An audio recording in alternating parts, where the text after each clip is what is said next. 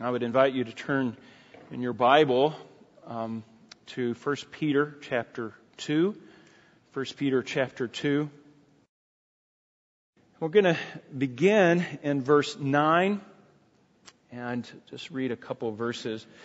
But you are a chosen race, a royal priesthood, a holy nation, a people for God's own possession, so that you may proclaim the excellences of Him who called you out of darkness into His marvelous light. For you once were not a people, but now you are the people of God. You had not received mercy, but now have received mercy. Let's go to the Lord in prayer. Father, we thank you for the opportunity to bring your word to these people. It is your word, and we just want to unpack it, make it as clear as possible. And then, Lord, I pray that we would apply these things to our own life and our own heart, that you may be glorified and honored as a result of us being together today. We pray these things in Jesus' name. Amen. Well, this is a pivotal point, really, in the book of 1 Peter. Peter is transitioning now in the book. He has laid out for us all that God has done for the believer in relation to salvation and this new position that we have in Christ. And now he's calling us to action. In fact, from this point on, he is going to give us a series of commands. And it's his focus is going to be on godly living from here on out. And he gives us, there's a few things actually he does in this little pivotal point, these pivotal verses. First of all, he sums up what God has done, and he does so in three little phrases here of what God has done. And these three phrases really are major categories. And you'll begin to see this. And another thing that he's done is these three categories then become, or you'll notice that they are distinctions or things that make us distinct in the world. They distinguish us from the world. Now, if you've ever, you may have seen it in magazines or online, this little game that they would put two pictures side by side. And you look at those pictures and at first glance you think that those pictures are perfectly identical. But the longer you look at these pictures, you begin to see there's slight differences in the two pictures, and you begin to realize that really the pictures are just completely different. You begin to see these little distinctions. That's the way it is with the believer's life compared to the unbeliever's life.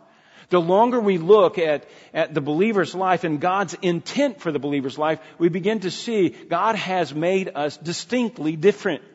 And you'll see that. And that's why I say this is a pivotal point that we understand these things.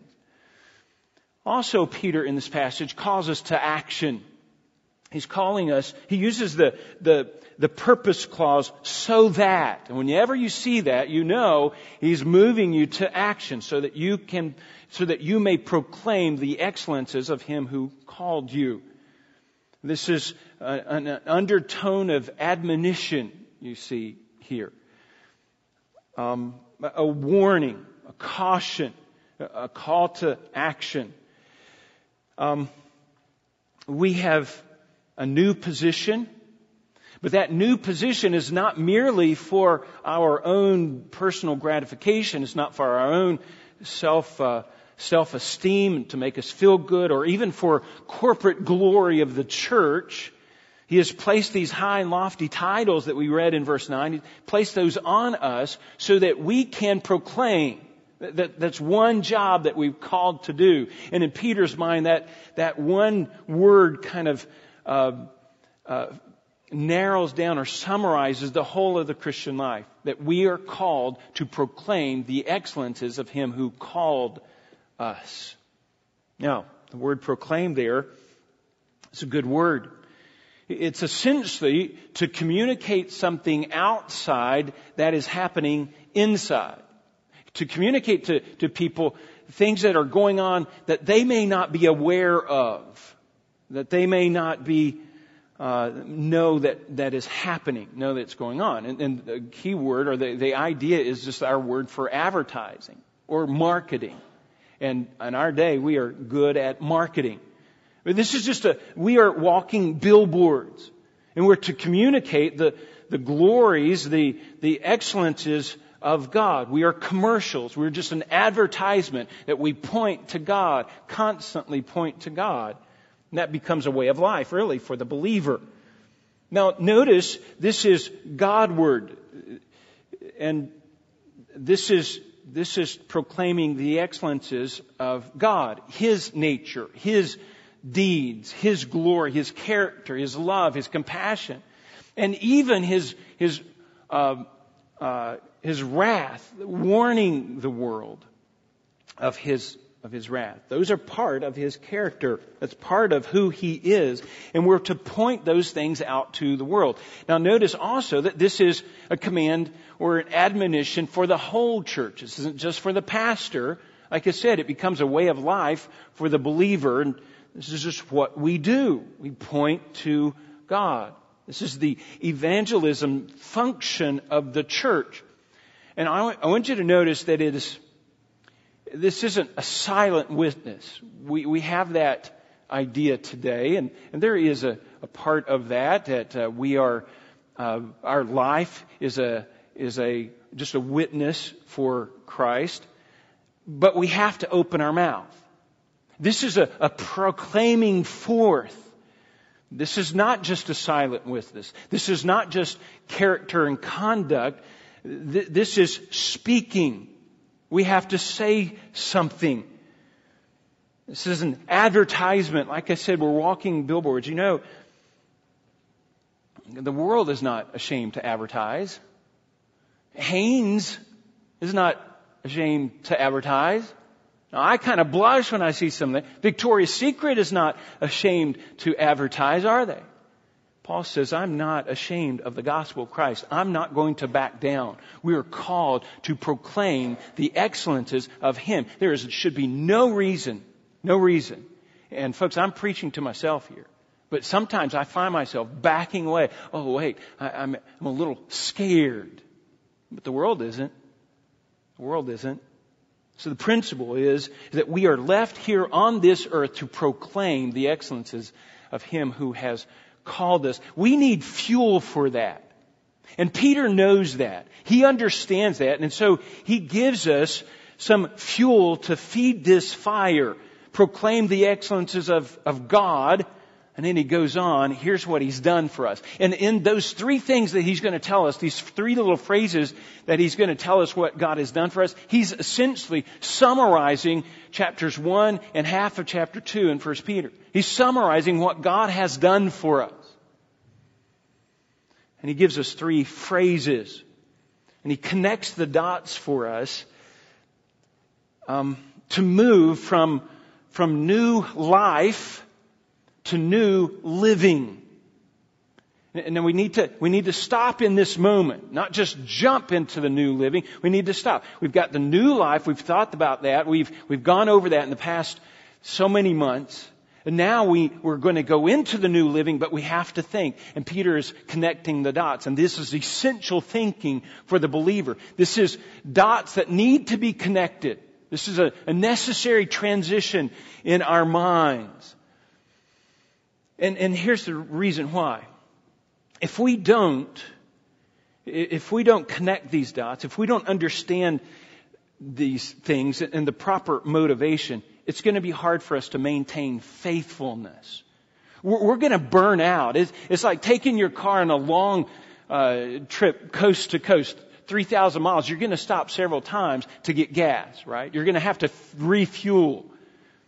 And the same in the Christian life. There are those moments, those times that you're just running empty and you have to go back and you have to think, what has God done for me?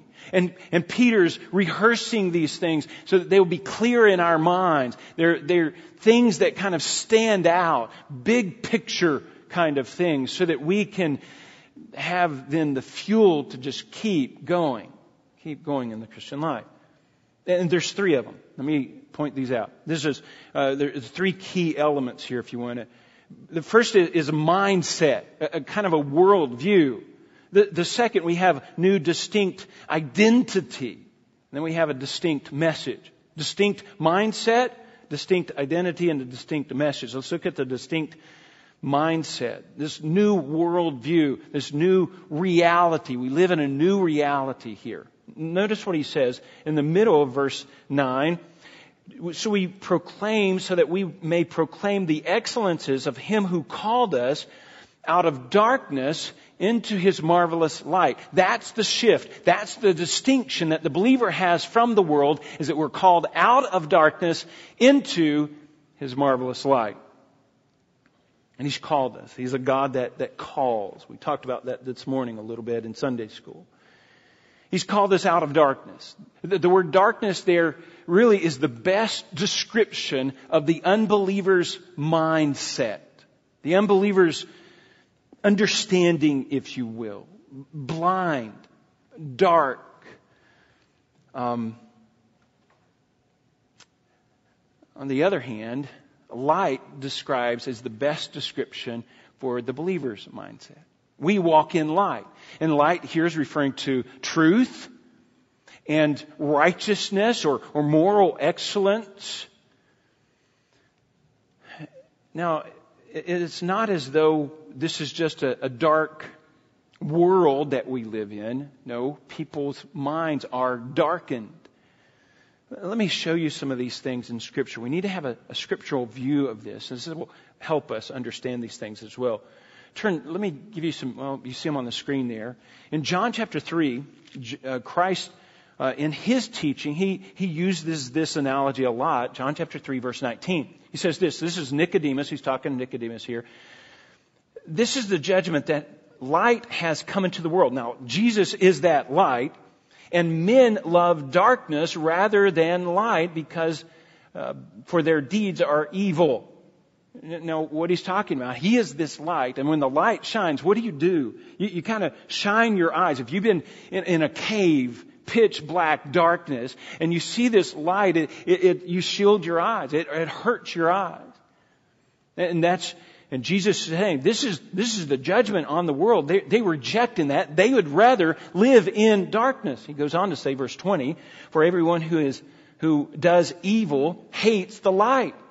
He's going to stay in his evil ways, and he's going to get away from that light. And he does not come to the light for fear that his deeds will be exposed. That's pretty clear. Verse 21, but he who practices the truth comes to the light. It's a progression. You get further and further into the light. You want to know. You want that light kind of draws us so that his deeds may be manifest or exposed even more as have been wrought in God. Let me show you another passage. Matthew chapter 6. Again, this is the light not just in the world around us. Satan has this certain darkness that he puts on this world, and his leading us about and keeping us in lies. He feeds lies to us. In Matthew chapter 6, verse 23, Jesus said that, find the right passage here. He says, but if your eye is bad, your whole body will be full of darkness. And if then the light that is in you, a very little light that is darkened, then how great is that darkness? No one can serve two masters. Either he will hate the one or he will love the other. And he will be devoted to the one and despise the other. Listen, he's saying this.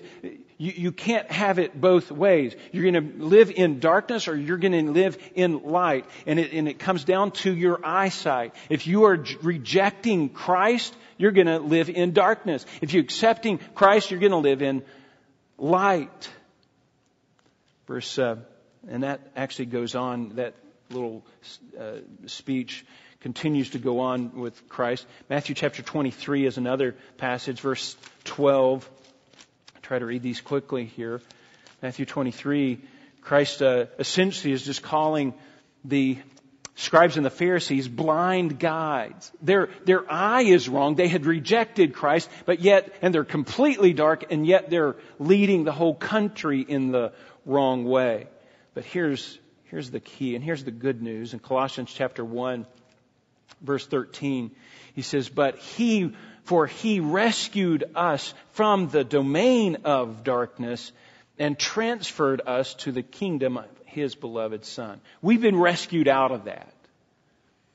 He is, like Paul said today, the scales just fell off of our eyes. And we begin to see and we begin to realize that there's light out there. Another passage is just so good. 2 Corinthians chapter 6, verse 12. He says this, Paul says this, do not be bound together with unbelievers. Now, here's his logic here. Don't be bound together with unbelievers. Don't connect with them in a formal way. We don't marry unbelievers. Young people, men and women, you just make up your mind now. You will not marry an unbeliever. Here's why. For what participation or partnership have righteousness and lawlessness? Or what fellowship has light with darkness? Or what harmony has Christ with Belial? And what does a believer have in common with an unbeliever? Listen, there's two completely different worldviews, two completely different mindsets that are going on here. And again, John points these things out even further in 1 John chapter 1. He says in verse 5, this is the message which we have heard from Him, that is Christ, and announced to you that God is light, and in Him there is no darkness at all. If we say then that we walk in fellowship with Him and yet walk in darkness, or we say we have fellowship with Him and walk in darkness, we lie and do not practice the truth. But if we walk in the light as He Himself is in the light, we have fellowship with one another, and the blood of Jesus Christ cleanses us from all. There's two ways. Light and darkness. We're going to live under the light of the truth and the moral excellences of God, or we're going to live in darkness, live in our own way. Now that's a good picture. We need to have that picture in mind, especially that picture that God has transferred us out of the kingdom of darkness to the kingdom of His Son. And so we live as believers.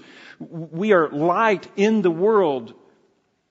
Our light comes from God, and we live in a dark world. We're those people who the world is going to shield their eyes from. They're going to avoid us. They don't want to hear the truth. They don't want to see the moral life. They don't want to see the examples. They're going to hide themselves. In fact, Romans chapter 1. Paul says that they are suppressing the truth in unrighteousness, aren't they? They suppress that truth. They don't want to hear, they don't want to see a righteous life. They don't want to hear the truth of the gospel. When you shine a light in a cave, it's that distinction becomes so clear. There's light and darkness. But when you shine that light in the full day of sun, you can barely see the little flashlight compared to the sun. We are like light in a cave, folks. They're going to shield their eyes from us. Now, let's just apply this. We get truth from God. We get our moral life from God. The culture doesn't dictate truth. Doesn't dictate truth at all. We have an election coming up. Voting for president. Neither candidate really would be qualified in my mind to be a pastor. We're not voting on a pastor. We're voting on a president. It's a secular office. We may not like either one of the candidates, but they represent essentially two different parties. In fact, if you look closely, they represent two different worldviews. If you look at the Democrat platform and the Republican platform, they couldn't be any more distinct and different. Now, they're not perfect. Neither one of them are perfect. But they have a certain amount of light. And what's happening here is that both of these parties will pursue their agenda. And I know in my own experience up in when I was working at the state capitol in Pennsylvania, 85 to 90% of the time, whoever you vote in there is going to vote with the party that you put in. That's just the way it is. It's party affiliated.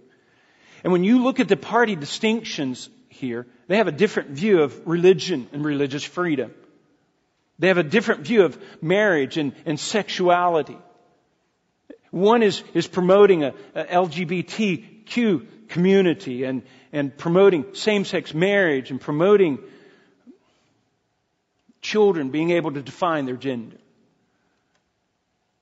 One is promoting an economics, a completely different worldview of economics, a prosperity, a shared prosperity, as opposed to a good, solid work ethic.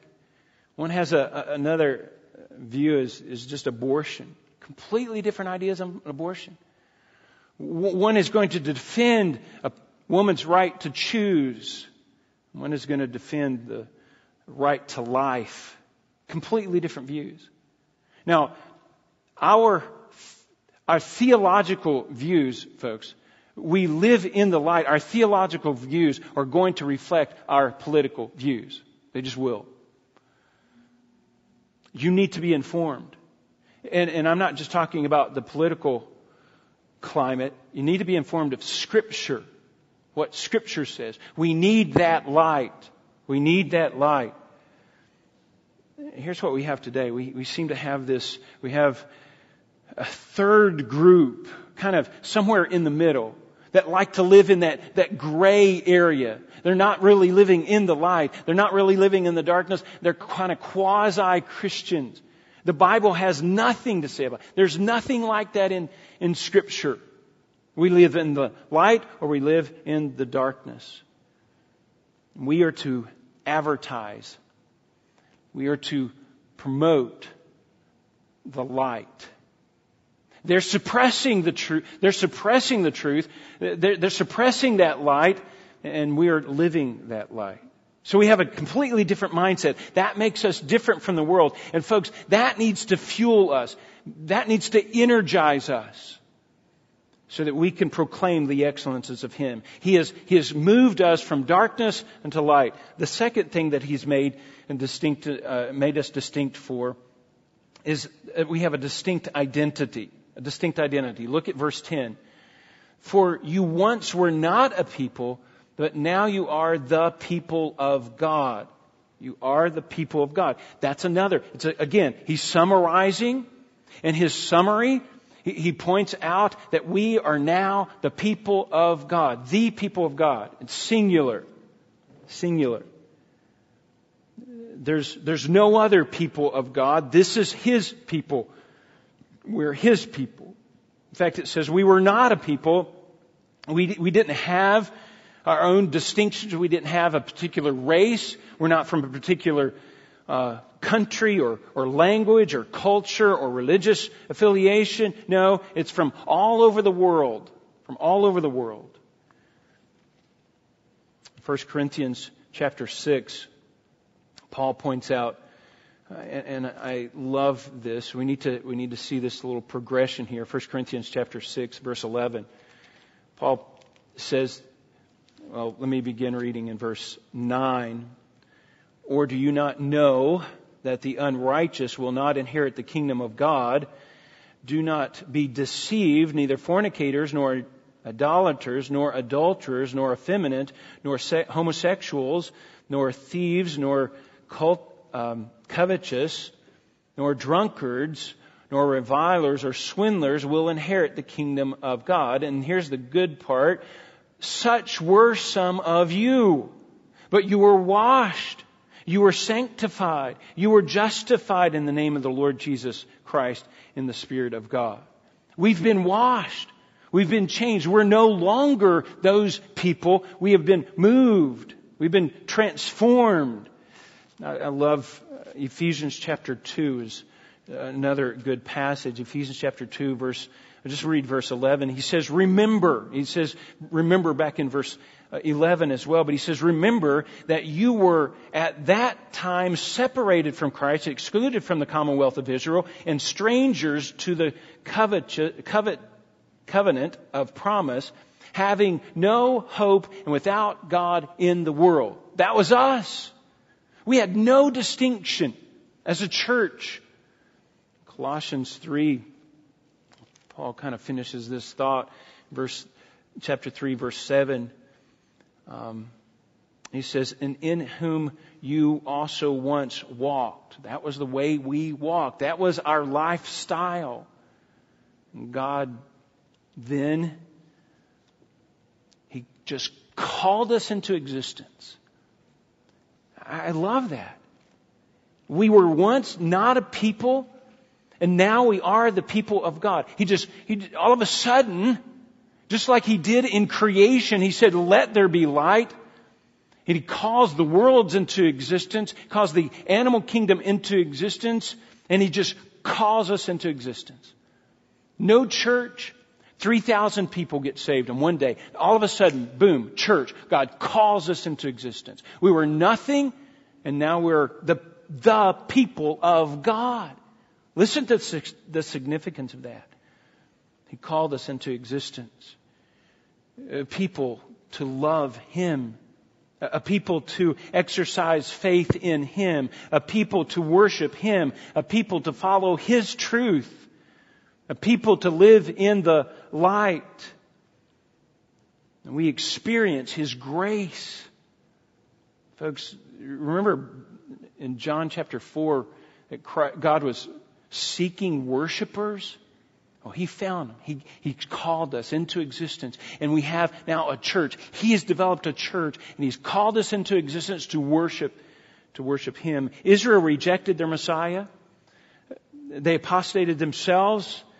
And in God's eyes, they are now the spiritual Gentiles. They are the unbelievers. And the only reason, folks, that the church exists is because God called it into existence. We are His special people. Think about that and your connection to God and to the church, His church. Now let's just apply that a little bit. This really is a case for limited atonement. We were talking about this in Sunday school today. This is a case for definite atonement. That God sent Christ to die for these people, His special people. This whole passage is an argument against any kind of universal atonement. He is coming after and seeking these special people of His. You see God's deliberate, intentional act of atonement here. It's not just potential atonement, not just, I hope somebody will accept me. This is deliberate. These are my people. I'm going to die for them. I'm going to call them. They will be my people. I will be their God. That's what you see. That's what you see really throughout Scripture.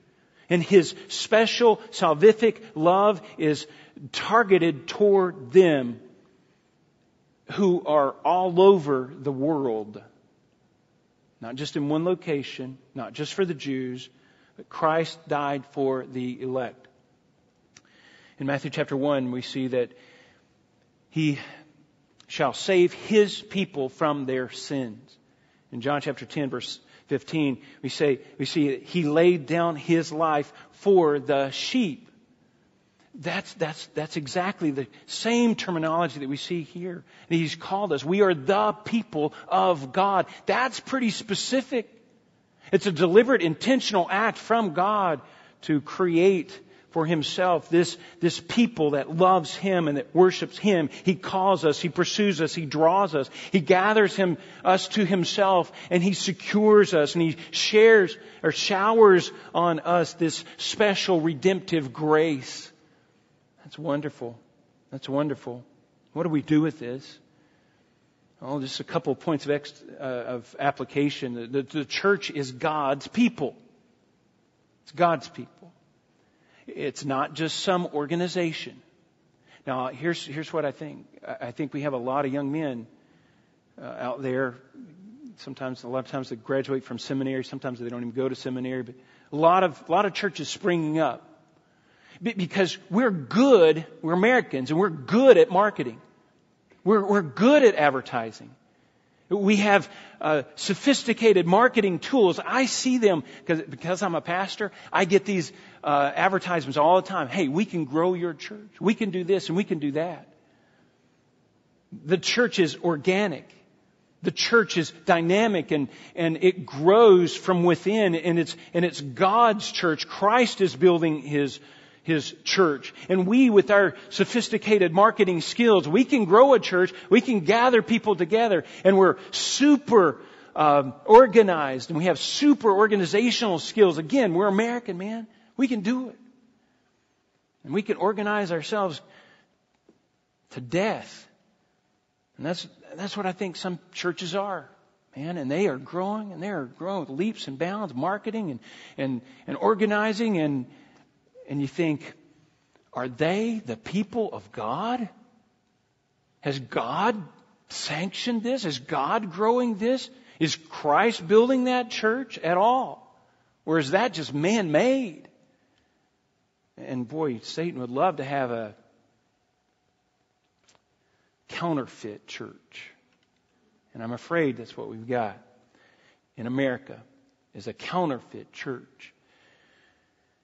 But I want to go back as far as application, and I just want to apply this one. Paul used the word remember. Such were some of you. Remember the way you were before God called you into existence, before He transferred you from darkness to light. We remember that. Sometimes it's good for us to look back. It's good for us to remember because it deepens our gratitude, doesn't it? When I realize that God has called me, I'm nobody. He's called me. That deepens my gratitude toward Him, to think that I am part of the people of God. Folks, that's our identity. We have a new, distinct identity as the people of God. Let me give you one more. Verse 10. We have a new, distinct message. It distinguishes us from the rest of the world. It sums up what Peter has been saying all along. And if you want to put one big phrase that would sum it all up, is we just have received mercy. We've received mercy. I love the way Peter's thinking here. You have not received mercy, and now you have received mercy. Well, that sums it up. You received mercy. You received mercy. God is a merciful God. Paul said that He will have mercy on whom He has mercy. That's actually a quote from the Old Testament. The God of the creation is a God of mercy. And He will have mercy on whom He will have mercy. That makes, folks, Romans chapter 9, that makes us vessels of mercy. God has poured His mercy into us. I love that. In fact, what he says here is we have received that mercy. His mercies are new every morning. Mercies are new every morning. And we receive that. We've experienced that mercy firsthand. We have knowledge of God's redemptive grace now in our life. And I want you to notice that that's an active thing. He's aggressively placed mercy on our life. What about the rest of the world? Because what should come to mind here is what about the rest of the world? Does it make, because He placed mercy on me, that's no fair for the rest of the world? That would be the idea here is double predestination. Because He selected me, He doesn't select them. It all comes down to one thing. It comes down to God's mercy that He just chose. I'm going to put my mercy on these people. Did He destine them to hell? No, they were already destined to hell. That happened in the Garden of Eden. When Adam and Eve chose, the whole human race was destined to hell. But there were some, His special people. I don't know what marked them out. But He just poured His mercy on them. Poured His mercy on them. That's the single greatest act of mercy that can ever be had, right? You have eternal damnation. Let that sink in. Eternal damnation on one side, that's where we were, and moved us all the way over to eternal life with the life giver. Nowhere, nothing in between. It's just moving from here to here. That's the greatest act of mercy that you'll ever see, that could ever be. And that was us. We had not received mercy, and now we have received mercy. It's a special act of God on us. It might be passive judgment on the rest of the world. It's not an active thing. He's not sending them to hell. They're already being sent to hell. That was the decision that was made a long time ago. But what we needed was a special mercy, a special grace. This is an active thing on God's part. God is, in one act of mercy, He saved us. That's what Peter has in mind.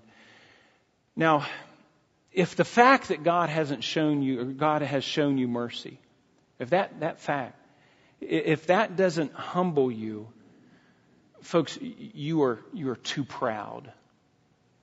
If it doesn't break your heart, if it doesn't humble you that you were chosen, you were placed and are the people of God, a special people that God has shown His mercy, if that doesn't humble you, we need to reevaluate our own self. We need to think we have a high view of ourselves, or we have a low view of God, we have a low view of others, we're puffing ourselves up. Folks, we are completely dependent upon the mercy of God. His mercies are new every morning. We depend on that mercy every morning, every day, every day. So what do? We proclaim the excellences of Him who has called us and given us a new identity and shown us mercy. We proclaim His excellencies. It's Him. We just point to Him. It's not us. It's Him. What does that mean for us? That means since we have been shown mercy, we can show mercy. We live a life of grace. Of grace toward other people. A gracious life. Why? Because we were once there. We experienced it. We understand. We know what it was like. And we've been shown grace. Another thing is we can forgive. We can forgive because we've been forgiven. And that points to God's excellences. Because He has forgiven us, we know how to forgive. We can release that bondage of sin that we like to keep on other people. Oh, you did this to me and you're not going to forget it the rest of my life as long as I can remind you of that. That's not grace. We can forgive. We can release that. And we can live a life of love, a supernatural love. That's what God has called us to. A distinct life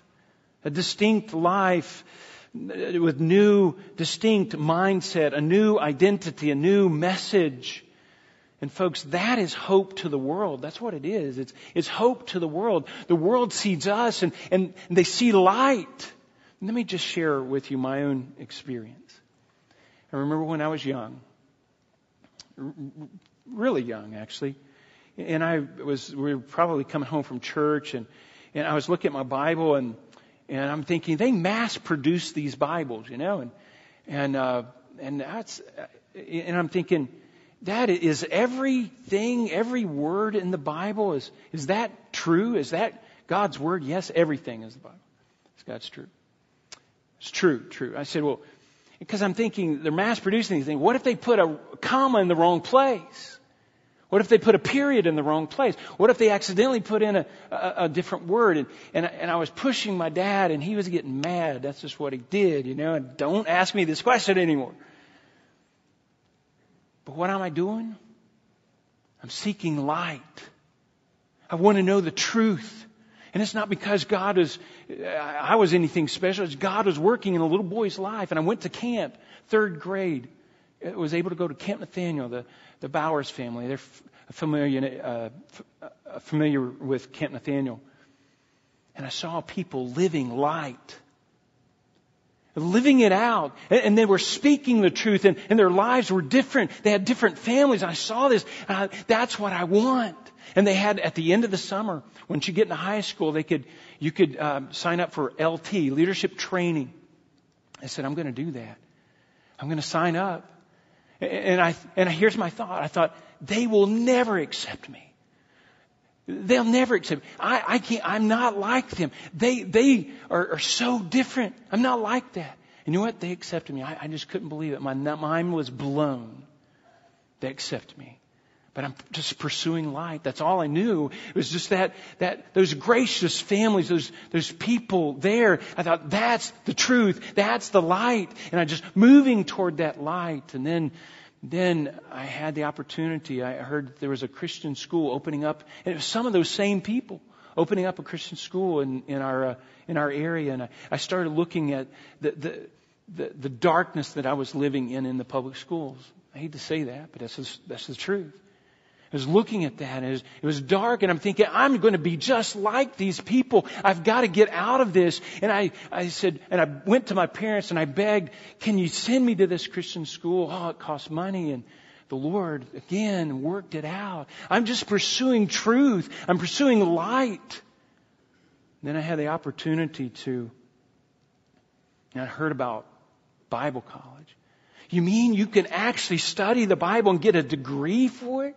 You can actually there's people out there that would go in depth, study it phrase for phrase, word for word, each book, and just analyze it from every standpoint. Yeah, there were those people, and I want that. So I went to Bible college. And I get out in the ministry, and I think I need more. I go to seminary.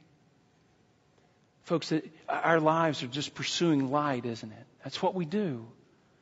Peter said to Christ, Jesus turned to the disciples, and a lot of the other disciples left, and he says, are you going to leave too? And Peter said, what did he say? Where should we go? You have the word of eternal life. It's from you. Folks, he has marked us out. We are special people for him. And I love the little phrase. I'll close with this. I want to just leave this picture within your mind. The last song that we sang, The Church is One Foundation. The picture is this. He says, from heaven he came and sought her. That was his holy bride. He sought her. He died for her. He sacrificed his life for her. He bought her back. He brings her into his arms. And what does she do? She proclaims. She sings his praises. This is the guy who died for me. He loves me. That's the picture, folks. That's the picture that we need to leave in the mind of the world that's watching us. And folks, that should fuel the zeal that we should have to live the Christian life. Let's go to the Lord in prayer. Father, I thank you for your faithfulness. Thank you for your word. Lord, may it fuel us. May it energize us to be the people you've called us to be.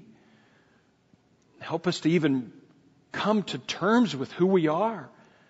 A new mindset. We're in light now. We have a whole new identity, a whole new message for the world, a message of mercy and grace. Lord, help us to live up to that calling. We pray in Jesus' name. Amen.